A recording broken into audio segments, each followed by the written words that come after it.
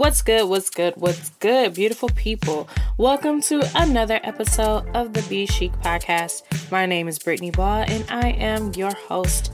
In this podcast, I help millennials intentionally manage their personal finances, strategically plan for career success, and leverage passions by monetizing them as a side hustle. Now, quick shameless plug for my personal business. I am hosting a virtual event for future home buyers this weekend, Saturday, January 23rd at 10 a.m. Central Time. I will have the Eventbrite info in the show notes. Register ASAP and join me Saturday morning just to learn about the process and hear from experts in the industry. As I've mentioned a ton of times, I live in and am licensed in the Dallas, Texas area, but no matter where you live in the U.S., you can learn much from this session. So looking forward to seeing you there, and I'll just leave it at that. So today, I'll be jumping back into a money management topic. Recently, I finalized my IRA investment account with my bank, and I was so proud for finally completing the process. Now, first of all, I sent an inquiry about transferring over a 401k last August, I think, and it wasn't until November that my account was finally funded and earning money.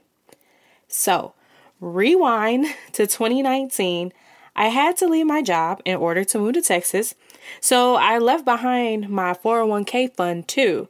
I knew that I'd have to transfer that money into a new account someday to ensure it was fully mine, but I was dragging my feet, of course. Knowing that millennials and frankly most working adults switch jobs every few years, I knew that I wasn't alone. According to the Department of Labor, the average adult will hold 10 jobs before the age of 40, and that number is actually rising. So if you're like me, and the average adult, we're job hopping and probably leaving money on the table that our future selves can use. Lucky for us, I've compiled a few options for investing your funds, whether it be current income or past 401k funds, to maximize your earnings from past jobs. I have to say though, I'm not an economist or investment professional, so definitely take my advice with a grain of salt and do your own research. But let's get into the options that I've personally tried and vouched for. Now, first, I will talk about the bank IRAs because that's what I currently have. And this doesn't necessarily have to be with the commercial institution you currently work with, such as a Bank of America, PNC, Chase, those types of banks. But it can be somewhere where you park your funds and aggressively invest for retirement. This is an individual retirement fund, hence IRA, so it's not sponsored by your job. I personally went with my bank to consolidate where I manage my other funds too. Next are online managed funds such as Vanguard or Ellevest, and the list honestly does go on. These are low-fee investment portfolio options, but online. They are great for index funds, ETFs, and goal-oriented investments. I dabbled a bit with Ellevest and really liked the positive connotations they gave to emotional investing, such as choosing companies with sustainability plans or women-owned businesses. But I quickly realized that you have to be contributing to it regularly to make it worthwhile. At that time, I wanted to focus more on my 401k contributions. Also, they just added a membership fee, and I wasn't consistently using it to justify that account. But overall, these are good options for balancing your portfolio or diversifying your portfolio of investments. Next are stock apps such as Robinhood, Stash, Doe, and I'm sure there's more of those as well. These are super popular investment apps for individual investments in stocks like Starbucks, Google, Apple, Netflix, all the big boys. So this is where you can buy actual shares of a company without all the fuss of having a broker to manage your account and paying extra fees and being pressured into putting a lot of money up front into these different stocks. I like to use these apps because it helps me invest and really own a piece of the pie of a company that I really enjoy or support that is publicly traded. Also, with my real estate brokerage that I just joined, Fathom Realty, they are publicly traded as well. And what's really cool is every time I make a sale, they will trade stock for me as well. So I'll slowly be purchasing more and more and more into my brokerage as I make sales with the company. And so I'm happy to be adding that money to my investment portfolio soon. The last option I want to talk about are CDs, or certificates of deposit. This is kind of an old-fashioned form of investing that I don't hear too many people talk about, but it's through banks as well. You're essentially loaning the bank your money, but for you, it's locked in for a set number of years. After that period ends, you'll have access to the money you put into the account and the compound interest, of course. Now, the longer the term, the higher the interest, the higher reward for you. So I've tried all of these options, and I think they all have their place in our investment lives. I've learned that it's important to dabble a little here and there with your investments because you don't want to put all your hopes and dreams into just a few companies or a mix of companies, but you want to diversify your portfolio. And I'm sure you heard that phrase many of times, but after hearing all these options, now you know what that means. So when I left my last company in Milwaukee, I had a few options. I initially left those funds in the 401k, and it continued to grow slowly, but it still earned interest from the settings that I already had.